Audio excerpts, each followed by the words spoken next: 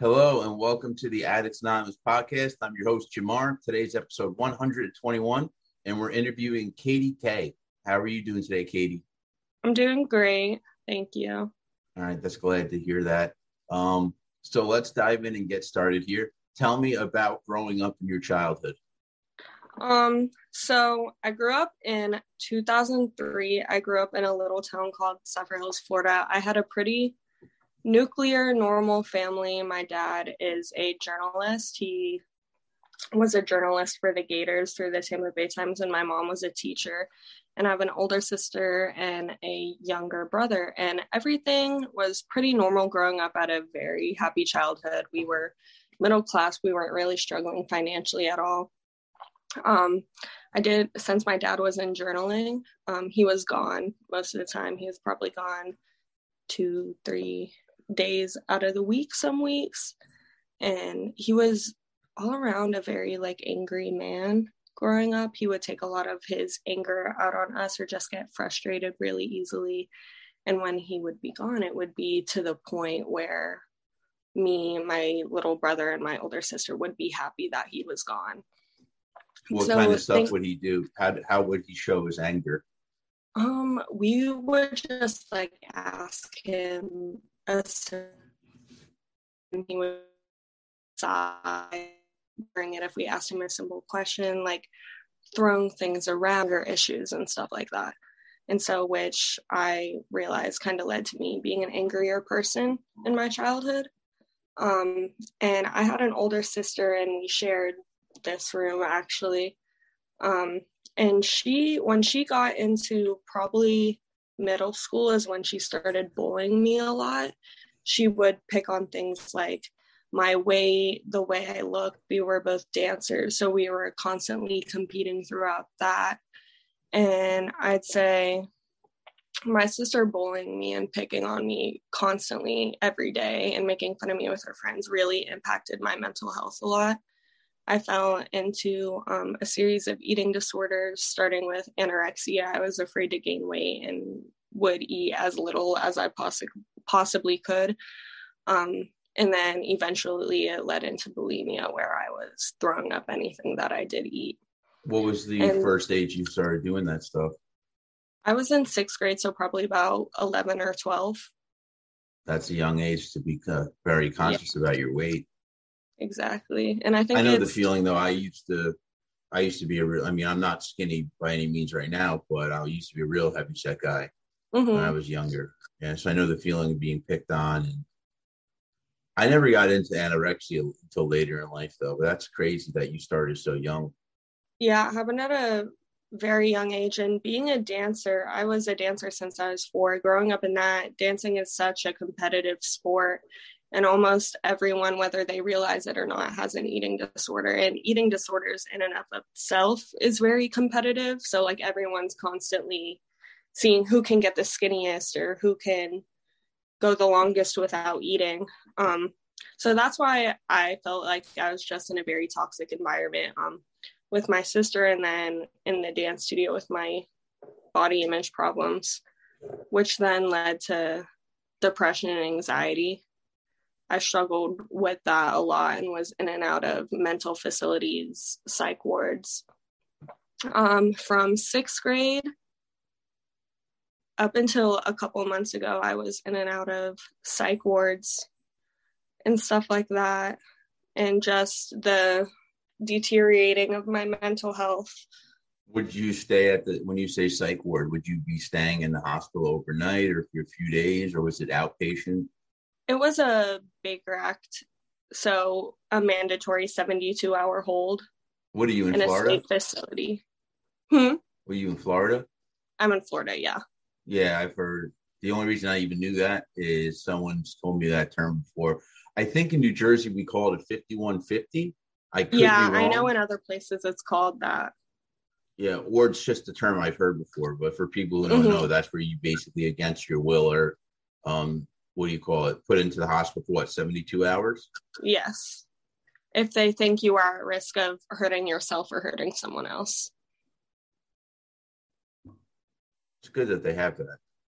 Yeah, it is good that they have that, but it's also, it's a very toxic environment. They really don't do a lot for you. A lot of it is just an insurance thing. They'll keep you as long as they can so they get your insurance money when you really should have been discharged a couple days ago. So I never really had a great experience with mental facilities or things like that. But I had to go, so there was nothing else I could really do about that. But I would say things really started going downhill when I met my first girlfriend. Their name is Hayden. I met them when I was a freshman, and they were... They? You mean she or they? Was it two people? They're non-binary. You're saying so they were there two people? They, one person. They, them pronouns are non-binary. They don't specifically, okay. So they don't specifically go by... Yeah, I'm old and I'm still learning all that new stuff. So if someone's considered two people? It's not that they're considered two people. If someone's non-binary, they don't necessarily fit into the gender norm of male or female. So they don't want to use the pronoun she or him, so they use the pronoun they. Oh, look at that. I learn something new every day. Yeah, every day. But I started dating them when I was, I would say, about 15 years old, and they were 19 at the time. So there's already a really huge age gap between us. And the relationship in and of itself was just very toxic. They were constantly pulling me out of school. They introduced me to marijuana, and just throughout the relationship, I lost a lot of the relationship with my friends and family. I pushed everyone away, and I didn't have anyone. And when I turned 16, I decided to move out of my hometown with them to Tampa, Florida. And that's where things got really, really bad. I was being introduced to drugs like Xanax and psychedelics and cocaine, and I had all these mental issues that I never really unpacked in therapy, I guess, or was medicated for. So I was using Xanax, psychedelics, painkillers, cocaine to self-medicate for everything that I had been through. So at 16, you were able to leave home legally?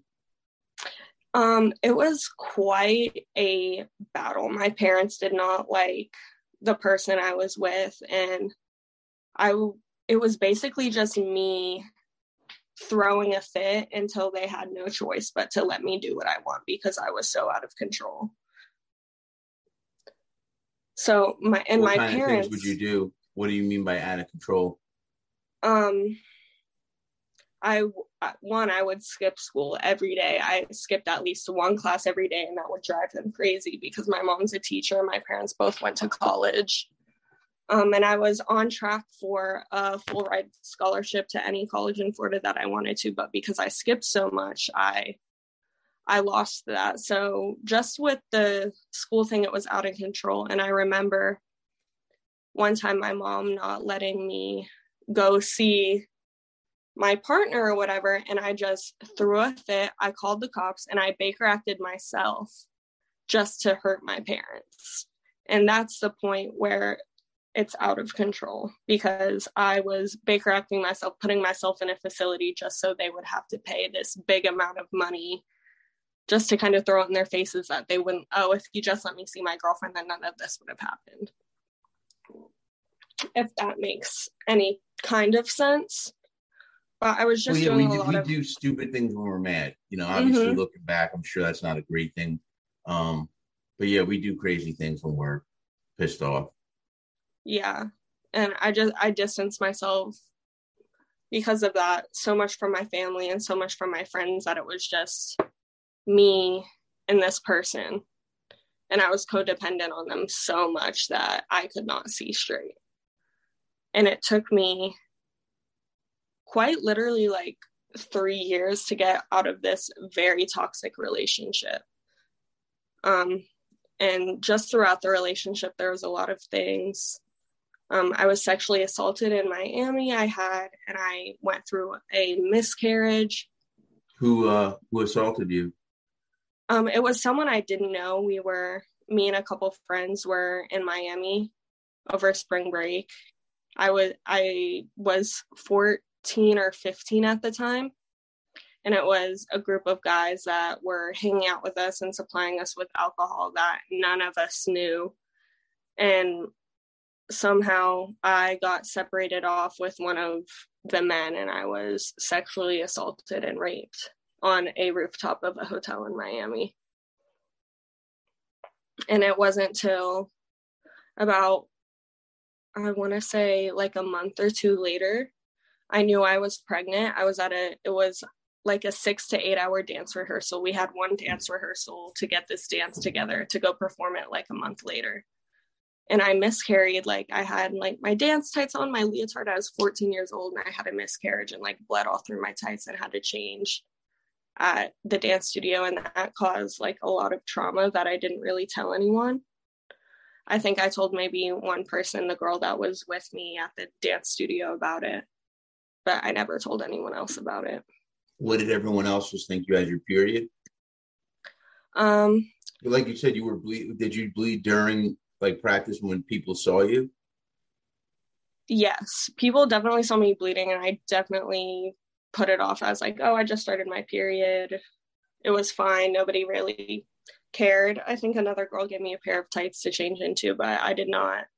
Except my friend that I was with, she's actually my neighbor. She was my neighbor my whole life. We danced, went to the same school and everything. She was the only person I decided to tell anyone else.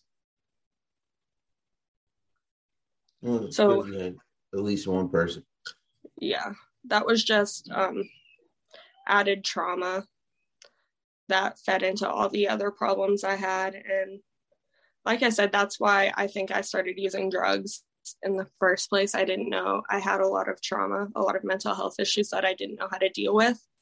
So being able to take Xanax, and when I did Xanax, I would black out. Being able to black out and not remember anything. I thought that was the best way to deal with it, was through drugs.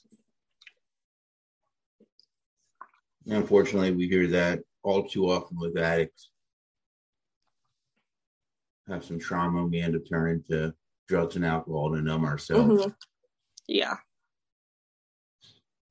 So during this whole time, going back when you were younger, how was your social life? I was very social. Like from elementary school, I was doing everything. I was doing student council. I was friends with everyone. I remember like making like little clubs like throughout elementary school. I always did dance.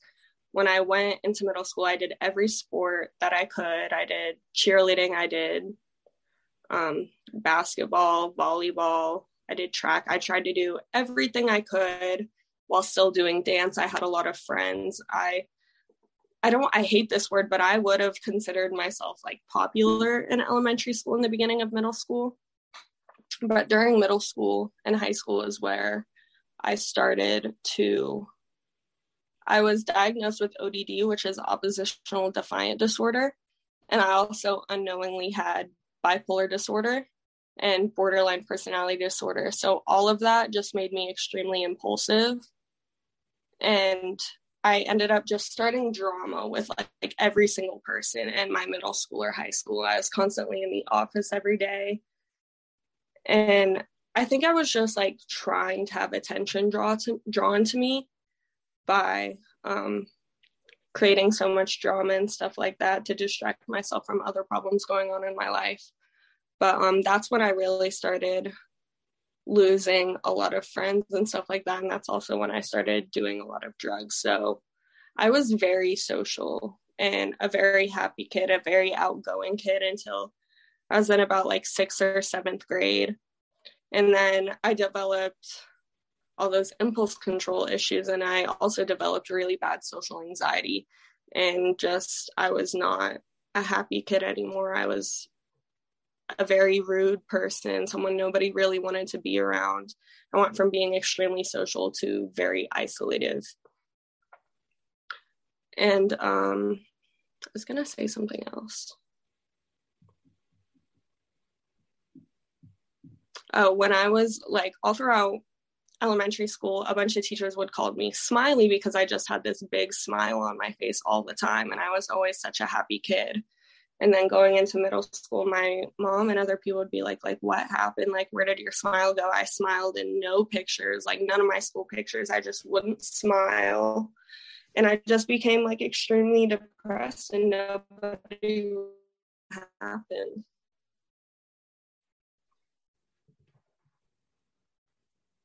Yeah, it sucks. Mm-hmm. So what kind of things would your ODD make you do? Because I remember my ex-girlfriend, I think she told me she had that. And it was literally anything you said to her or suggested, she just did the opposite. She just exactly. Because. Like, yeah, I remember this and that's example. Basically what it is. It's my big thing was having problems with authority. So I remember getting in like absolutely horrible fights with teachers. Just because I could. I remember getting suspended one time because this girl like was trying to fight me all week, and I told my like school resource officer, I'm like, yo, this girl is trying to fight me. I can't get in another fight this year. I've already been suspended like 3 times. So I went to someone, I told him. She still ended up fighting me, and I fought her back because that's the type of person I am. I'm very aggressive at that time. So I remember going to the guidance counselor's office, and she was just berating me. And on the walkie-talkie, you could hear our resource officer saying, like, we told her not to mess with Katie, like we warned her and stuff like that. And I remember looking at my guidance counselor and just looking at her and being like, you're literally incompetent. Like, this older woman like that I'm supposed to respect and that has never done anything to me, I'm like sitting here calling her incompetent. I'm calling her an idiot. I'm calling her a bitch, just being like disrespectful for no reason at all. And I would do that like a lot with teachers. If I felt like the slightest bit of disrespect from them, I would be disrespectful back. Getting in like political fights with teachers and taking it way too far just because I could or I wanted something to argue about. But yeah, a lot of problems with authority is what I went through. We've got a lot in common. Yeah. We have a lot in common. A lot of the stuff you're saying really resonates with me. Mm-hmm. So once you started going down, the less smiling, were you aware of it at that time? Or do you just look back and see it? Like at that time, do you remember getting worse? Like I actually remember getting worse and worse in my bipolar. Like I remember that out of nowhere, I think it was my junior year, it kind of hit me where I would start calling out of school. Mm-hmm. So did you recognize that you were heading down a negative path? I definitely did. Because like in rehab and everything, they usually make you, I don't know everyone's experience, but in mine, like they made us write out our life story. And I remember writing out mine and being able to pinpoint where everything went wrong. And I definitely remember like probably about 7th grade, just realizing like I'm not happy anymore and I don't know what happened. So yeah, I definitely remember like something just being wrong. And when things aren't getting like, because for so long from 6th, 7th, 8th, I'm like, when am I just going to be happy? Like, I really can't take this anymore, because I didn't remember the last time I was going to be happy. Probably when I was like a freshman is when it hit me that like I was kind of obsessed with being depressed. Like I didn't want to be happy. I was so like, my big thing growing up was about attention. I always wanted attention. So I'm like, I finally have like this mental disorder that's causing like my family to give me attention and other people to see that I have a problem. Why would I want to get better if I'm finally getting the attention that nobody ever gave me, if that makes sense? No, it totally does. I wanted to stay depressed. And I wanted to stay in my illness so other people could notice that I'm not okay. Like I wanted to get as bad as I possibly could. Like, and I started I started self-harming, I want to say, when I was in 6th grade, just for the sole purpose that people would see I was not okay. Not because I had any desire to hurt myself. It was just I saw it on social media. I'm like, oh, this is what people do when they're depressed. This is like how someone will visibly see that I'm not okay. And I started self-harming just for the sole reason to get attention. And then it got to the point where I couldn't stop. What kind of feeling is that, the self-harm that you couldn't stop? A lot of it's release, like after you cut yourself or burn yourself, a lot of it's just this automatic release. And then the other feeling for me was that I deserved it, because I would like say really harmful things to a lot of people, and just be explosively mad. And then I remember saying like awful things to my family or my partner or whatever, like horrible things that I would never, ever say if I was in the right mind. And then after that, immediately I'd self-harm because I thought I deserved it. Or after my sexual assault, I would self-harm a lot because I thought I deserved it, because I thought I was disgusting. And then, like I said, there were the other amount of times where I did it strictly just for attention. Did you ever get the attention that you desired?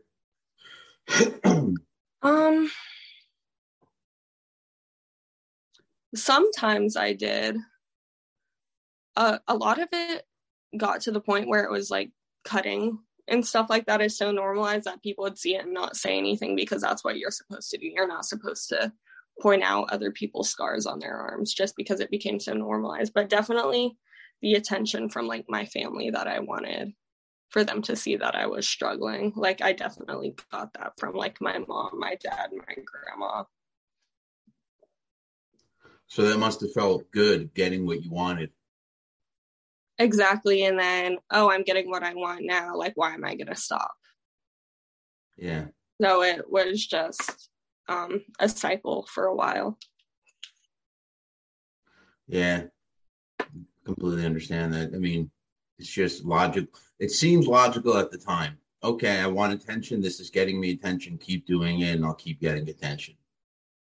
Exactly. And it's not to like, I think the last time I self-harmed was when I was in rehab, and I did it in rehab, and I was like, wow, like this is not giving me the same feeling I usually do.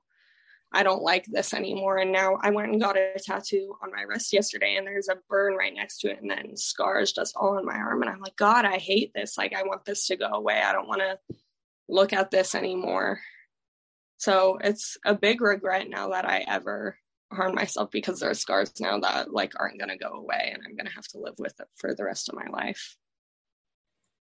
So they're visible to the where do you have them, on your wrist? I have a burns and scars on my wrist, and then I have scars on my leg too. Okay. Yeah. Yeah, it's so sad. I have someone in my family that was doing that. They're supposed to be better now, so. Yeah, it's very rough. Yeah, I can imagine. So what did you do once you graduated high school? Where was your life heading? So when I was a senior, I had already moved to Tampa, which was about an hour away from my high school. So I didn't drop out of high school. I did online school. And I dropped out of the program that I was in, because I was in something called the Cambridge program, which is kind of like everything's AP, everything's really advanced. I dropped out of that I had been doing and working on since 6th grade, the last year. And I did online school, and I had no friends or anything. And to be quite honest, my mom, she's a teacher. She did most of my online work, because I just would not do it, because I was either high all the time, depressed, or like was out doing God knows what. But that's kind of where I was when I was a senior. I was working probably 40 hours a week. I was working a full-time job. Like, school was just not my priority at all. I didn't go to any prom. I did not get graduation pictures. I didn't have a graduation party. I didn't walk across the stage at my graduation. That is the biggest regret of my life. I wish I would have slowed down and taken my time to actually enjoy my high school experience instead of rushing to work too soon because I was so worried about money and growing up and being where my 21-year-old partner was at while I'm 17. And so just being caught up in that, being around a lot of older people all the time is where I started using like Xanax really heavily, like almost like an everyday thing, like getting blacked out every night.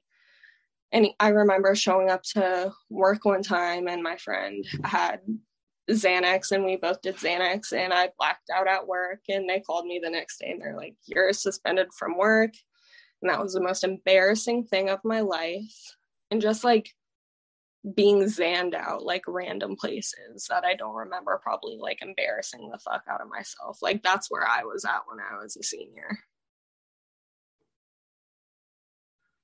What was life like once you actually graduated? Where'd you go? Or what'd you do? Did you get yourself? Me and my partner lived in like college apartments. And we had a couple roommates, and me being impulsive, I started an argument with the roommate one time.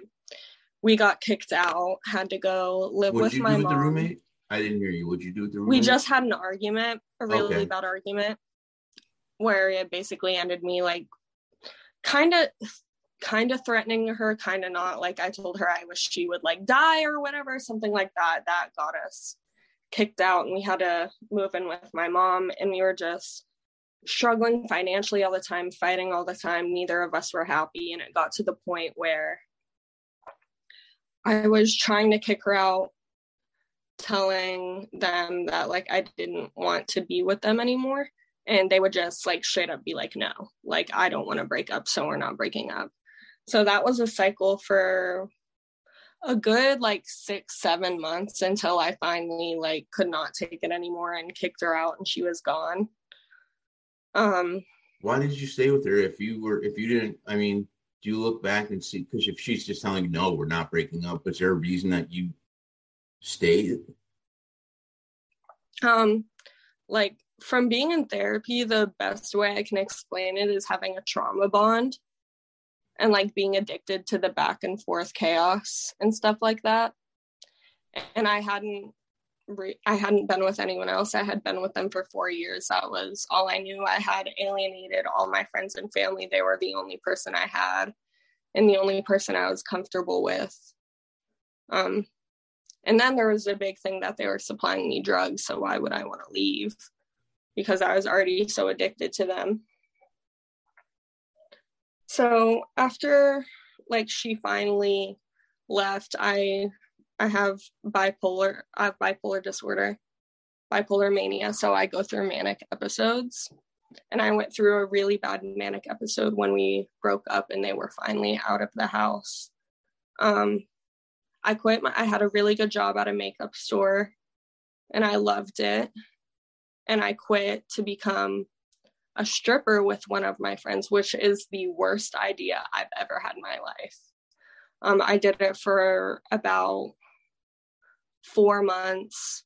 I was on a different drug every time I went to the strip club and danced. I had really bad anorexia. I'm 5'8" and I weighed 90 pounds. Wow. Yeah, I was 5'8" and weighed 90 pounds when I danced there. And dancing in an environment like that obviously is not going to help my body image issues at all. If anything, it made my body image a lot worse. Well, that must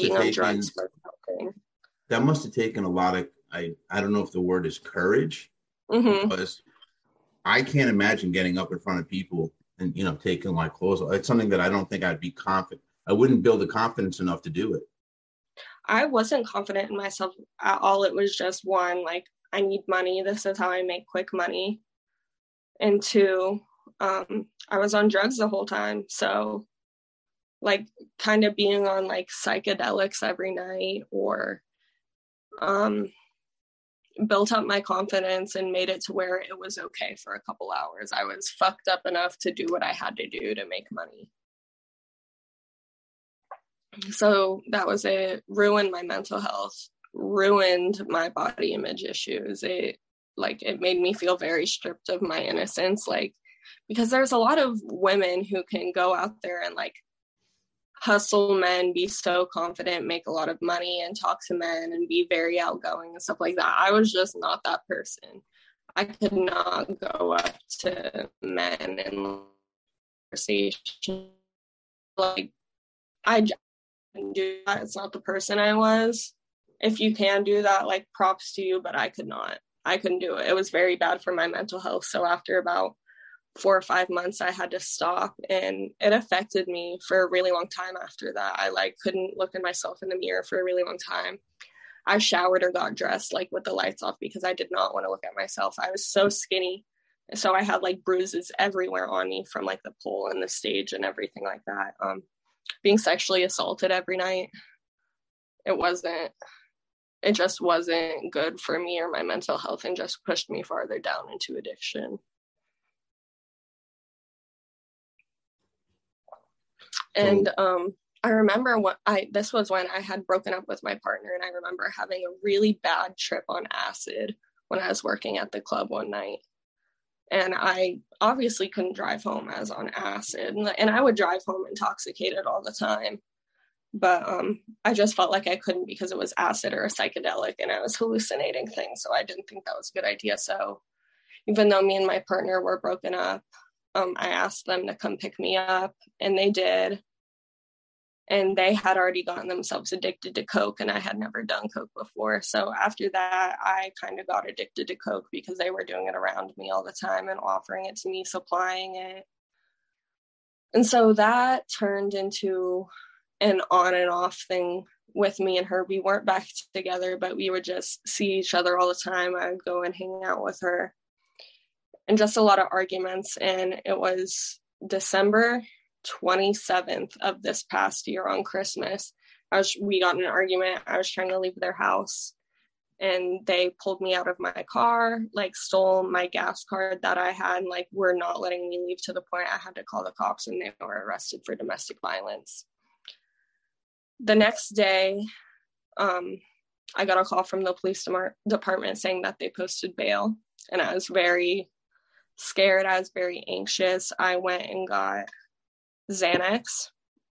I took 3 of them, blacked out. Apparently, this is all from the police report. I had drove to a gas station about 45 minutes away from me, and my car like had a flat, and I'm barred out, don't remember any of this. And I asked the guy at the pump next to me to like help me change my tire, and he was really nice. He was like, sure. I was sitting in my front seat of my car, and he came over and he's like, hey, your tire, to tell me like my tire was done, and I was OD'd, and I was essentially dead, and they had to call the cops. And I woke up in the hospital, and they told me they had to Narcan me 4 times to wake me back up, and that was the first overdose I had ever experienced. So it was on opiates? It was on benzos, Xanax, yeah. Narcan works for benzos? Mm-hmm. I've never heard that. Narcan was for only opiates. I remember looking at the thing, and I had taken Xanax that night. It's all very much a blur, but I was told I was Narcan 4 times, and in the police report I was Narcan 4 times. My thought process was that it had fentanyl in it, and that's why I had to be Narcaned. That is a very good chance. That was my because I had only taken, I believe, 3 of them, and I would eat like 6 bars for breakfast, no problem. And I had only had 3 of them, and they weren't like the higher dosage one. It was just like the white bars. So, and I had never had a problem with that. So my automatic thought was fentanyl. Well, if the Narcan worked, that's definitely the reason, because Narcan's for opiates. Mm-hmm. So I guess that was the issue, was the fact that it had fentanyl in it. Yeah, they put fentanyl in everything nowadays. You can't, it's hard to know what's going to have it, what's not. I remember being an active addiction one time, buying like, I think like a 0.5 gram of cocaine. And the way I knew to test my product was to like put it over my flashlight.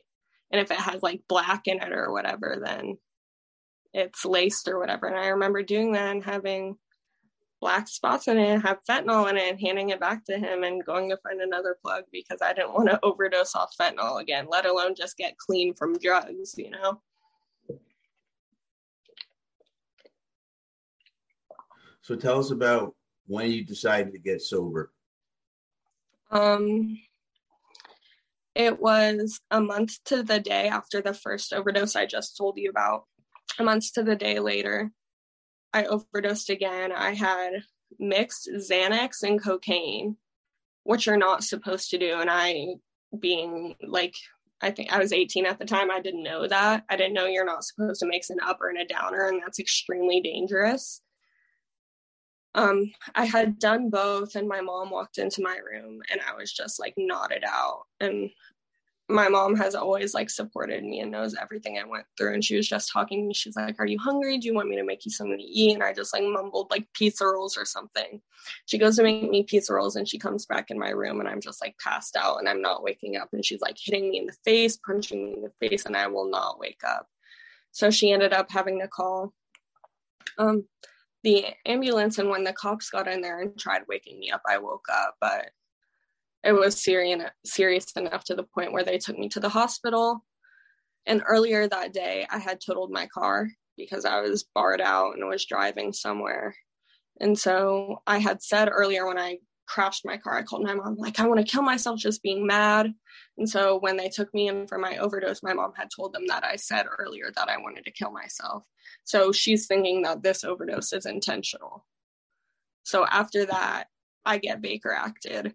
And when I went in the first day, I was very, what's the word? I was just very combative. Like, I slept all day. I was coming down. They were like, "Caitlin, do you want to eat?" And be like, "No, fuck off." "Caitlin, do you want to see the doctor?" "Get the fuck out of my room." "Caitlin, do you want to try to come eat something?" "No, get the fuck out. Leave me the fuck alone." And so, I remember waking up like the third day and I'm like, okay, I've been here 3 days. I can probably fucking like leave tomorrow. And I went over and I'm like, okay, it's been my 3 days or whatever. Like, when do I get out? And they're like, "Oh, like you were so combative the first 3 days, we've extended your Baker Act." And they extended it for like 6 or 7 days. I believe I was there for 6. And I would see the doctor for maybe 5-10 minutes every day, and he'd be like every day, like, "You need to go to rehab." And I'd be like, "No, I'm not going to rehab. Like, I don't have a problem. I don't do drugs every day." Like, that was my thing. Like, I don't do it every day. That was my excuse for not being an addict. Or like, I don't do IV drugs, so I'm not an addict. I don't do heroin. I don't do meth. I'm not an addict. So that was my thought process for a long time. And then it got to the point where they're like, "We're not releasing you unless you go to rehab. Like, you're just going to stay in here longer if you don't go to rehab." And that psych ward was the worst one I've ever been to. And I desperately wanted to get out of there so bad. I was like, okay, I'll go to rehab. And I was fully planning on getting out of the psych facility and not doing rehab. I was like, I'm going to get out and just tell them I'm not fucking doing it. I'm not going to rehab. And then I got out, and I was supposed to go to rehab in 2 days after I got out of the psych ward. And I was just like talking to my mom and a lot of people. And I ultimately decided in my head, like, okay, maybe this is what's best for me. So I went to a rehab in Seminole Heights, Tampa for a month after my second overdose. I went into rehab for a month and I did really, really well in rehab. I didn't really have cravings or anything. I hate to say this, but a lot of people really loved me. I was the youngest one in there. I just like tried to put the most into rehab to get the most out of it. Like, I was really at every class, like taking notes. Like, I really didn't want to struggle with it anymore. And the one thing that they like tell you when you get out of rehab, because there's the 12 steps, they're like, don't 13 step, don't get with someone else in like rehab. Don't, you know what I mean? Like, don't start dating someone else in rehab. And that's what a lot of me and my friends did. We all like met a guy from rehab and started talking to them. And then basically me and this guy I met in rehab had a big falling out, and I had a really big falling out with a lot of my friends in rehab that I had made, a lot of people were relapsing and stuff like that. And so like I'd say about like a month and a half after I got out of rehab, I ended up relapsing. And I think like my relapse could have gone a completely different direction. Like I remember I was doing like, my relapse was Molly and cocaine, and it was both. And the only reason I stopped was because like I started not being able to breathe. And I think that fear of overdosing again like scared me into like being able to stop doing lines or whatever and like leave the situation I was in. And like I went home and I told my mom about it. I told my sponsor about it, and I was able to work through it. And so like I think about that all the time. I think like my relapse could have gone very differently. I could have just like continued doing it. I'd probably still be doing drugs right now. But like I'm very glad like I was able to stop myself and leave the situation and call my support system and talk through it and not feel the need to go back out and do drugs again. Now that you're sober, do you have the things you need in place? Are you working a program? Do you have a direction that you're heading? And do you have any help? Do you go to meetings anymore or no? I have a very different perspective than a lot of people when it comes to recovery, because in my rehab and like the NA meetings I would go to after that, they were very like, you have to get a sponsor, you have to do the 12 steps multiple times, you have to go to 90 meetings in 90 days, you always have to go to meetings. And that just like was very overwhelming to me. And I didn't think like I necessarily needed all of that to stay clean or stay sober. Like they just made it sound like that is truly the only way to do it. And if you try to do it any other way, you will relapse. And that was the funny thing to me, is when I did have a sponsor and I was going to 90 meetings and I was going to a meeting every day, I was doing the 12 steps. That's when I relapsed. And then a month ago, I moved to Nashville. I started a job as a caretaker. I just like consumed myself in work. I do have a higher power. I'm a Christian. Just indulging myself in that and work and around people who actually cared about me is what helped me stay sober or helped me stay clean. And I haven't relapsed since then. But it was when I was trying to like do someone else's program that wasn't going to work for me is when I relapsed. When I started doing things that worked for me is when I realized I was able to stay clean. So I don't have the belief that you have to go to a meeting every day. You have to get a sponsor. You have to do the step work to stay clean, and that's the only way. I don't think that at all. And I also don't, I believe in like canna recovery, using like medical marijuana in your recovery. I believe in like MATs and stuff like that, and I know a lot of people don't. But my perspective of it is that like it's your recovery. So like do what's going to work for you. Don't do what everyone is telling you to do just because that's what everyone says works. If that works for you, if the 12 steps and your sponsor and going to meetings every day like works for you, that's great. If using MATs helps you stay clean, then that's great too. I just think it's whatever helps you stay clean is great. It's your program, and I think you should be able to like help design what works for you, if that makes sense. No, totally. I believe in a lot of what you just said. I think at the end of the day, your ultimate goal should be abstinence, but if along the way you need medically assisted treatment and things like that, do it. By all means, do it. Mm-hmm. And you are sober, because it's like you said, it is your recovery. You know what works best for you. Exactly. Yeah. Because I'm a believer in plant-based medicines. You know, if it's plant-based, that's okay, as long as you're not doing anything to, you know, like cigarettes. It's not just plant-based. There's so much other shit in there. Mm-hmm. You know what I mean? There's stuff that they throw in that's just crazy. Exactly. Like, I've smoked weed since I was 14, and it never like led me to having the problem that like Xanax and cocaine did. Like, I didn't get arrested or have to like go to psych treatments when I was smoking weed. I've just never had that problem. It helps me with my appetite from having an eating disorder. It helps me with my social anxiety and stuff like that. That's the only reason that I smoke marijuana. I have cut it down a lot because I was smoking like probably 4 times a day every day. I've cut it down a lot to where I just use like a Delta 8 pen, which is legal now, or I'm smoking like medical marijuana from a dispensary like maybe once a day. But yeah, I like the Delta 8 because it's something that it can help you with anxiety.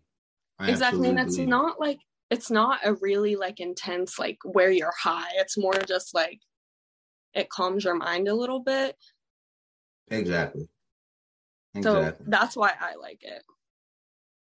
And it's not for everyone. Marijuana can definitely become like a gateway drug for a lot of people, but that's not my experience with it.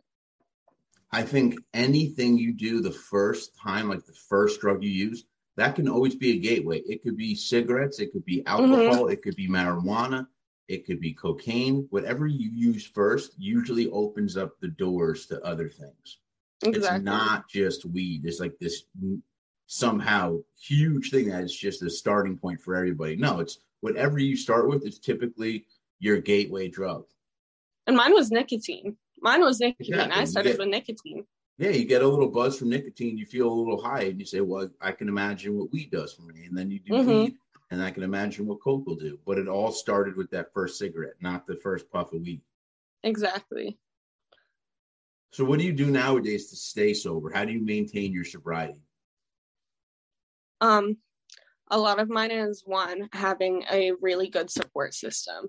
So my sister is a huge person in my recovery because she has seen it from the beginning, and I chose to like go move into an apartment with her to keep myself accountable. And she does a great job at that. She holds me accountable a lot. My mom and my dad are extremely supportive. So is my little brother. I have a lot of friends who are very helpful in my recovery.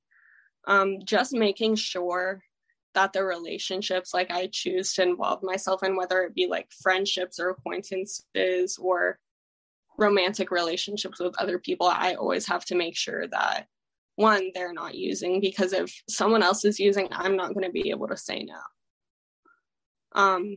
And just make sure that they're completely supportive in my recovery, because if they're not supportive in my recovery, then they're just not someone I need to surround myself with.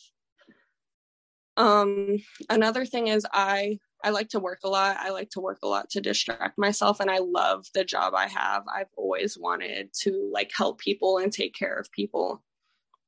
And I'm a private caretaker for this woman. She has Parkinson's, and she like suffers from like dyskinesia and stuff like that. And I love her. I love my job. I love being able to help her and be able to know that like someone is relying on me, which is something I would have never expected to have a job like this where people rely on me every day. And this woman quite literally relies on me to live her life.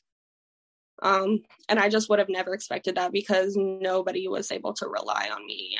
Nobody could rely on me for anything.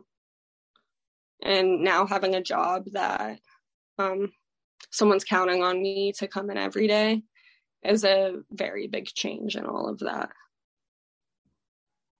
Oh, I can imagine.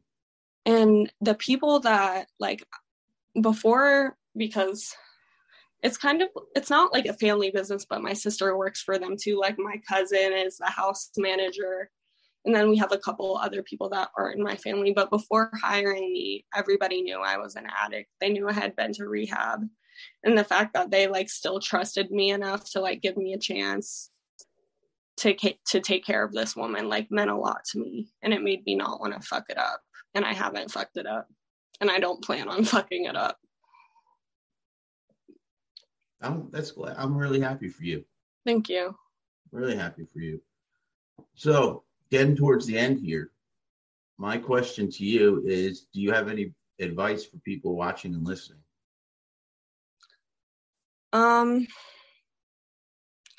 My biggest thing would be like when I was in active addiction, I thought I had all these friends. I had more friends in active addiction than I did when I was sober.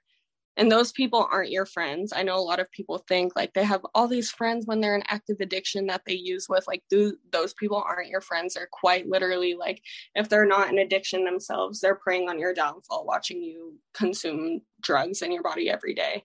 Because friends, like, do not want to see their other friends, like, possibly die from an overdose or fall into addiction. Like, those aren't friends. And that's what I wish I realized when I was in active addiction, that these people that supply me with drugs or I have fun with every night aren't my friends, that they either have a problem themselves or they are wishing on my downfall. So that's my biggest thing. Some good advice you got there. So is there anything else that you want to throw in or add in here? Just that drugs are not the answer and never will be the answer. Your problems aren't drugs. Your solution is drugs. And you need to find a different solution. This is true. Because I remember there was this great thing that somebody once said, is that drugs aren't technically the problem, because a lot of people take these drugs and don't get addicted to it. It's some of us get addicted, and it's why do we get addicted? What's going on in our heads? Yeah. And there's one more thing. I remember, like, TikTok is a really big thing right now. And there's a big trend going around it. It's like basically that makes it a trend to be addicted to cocaine. Like, being an addict is a trend.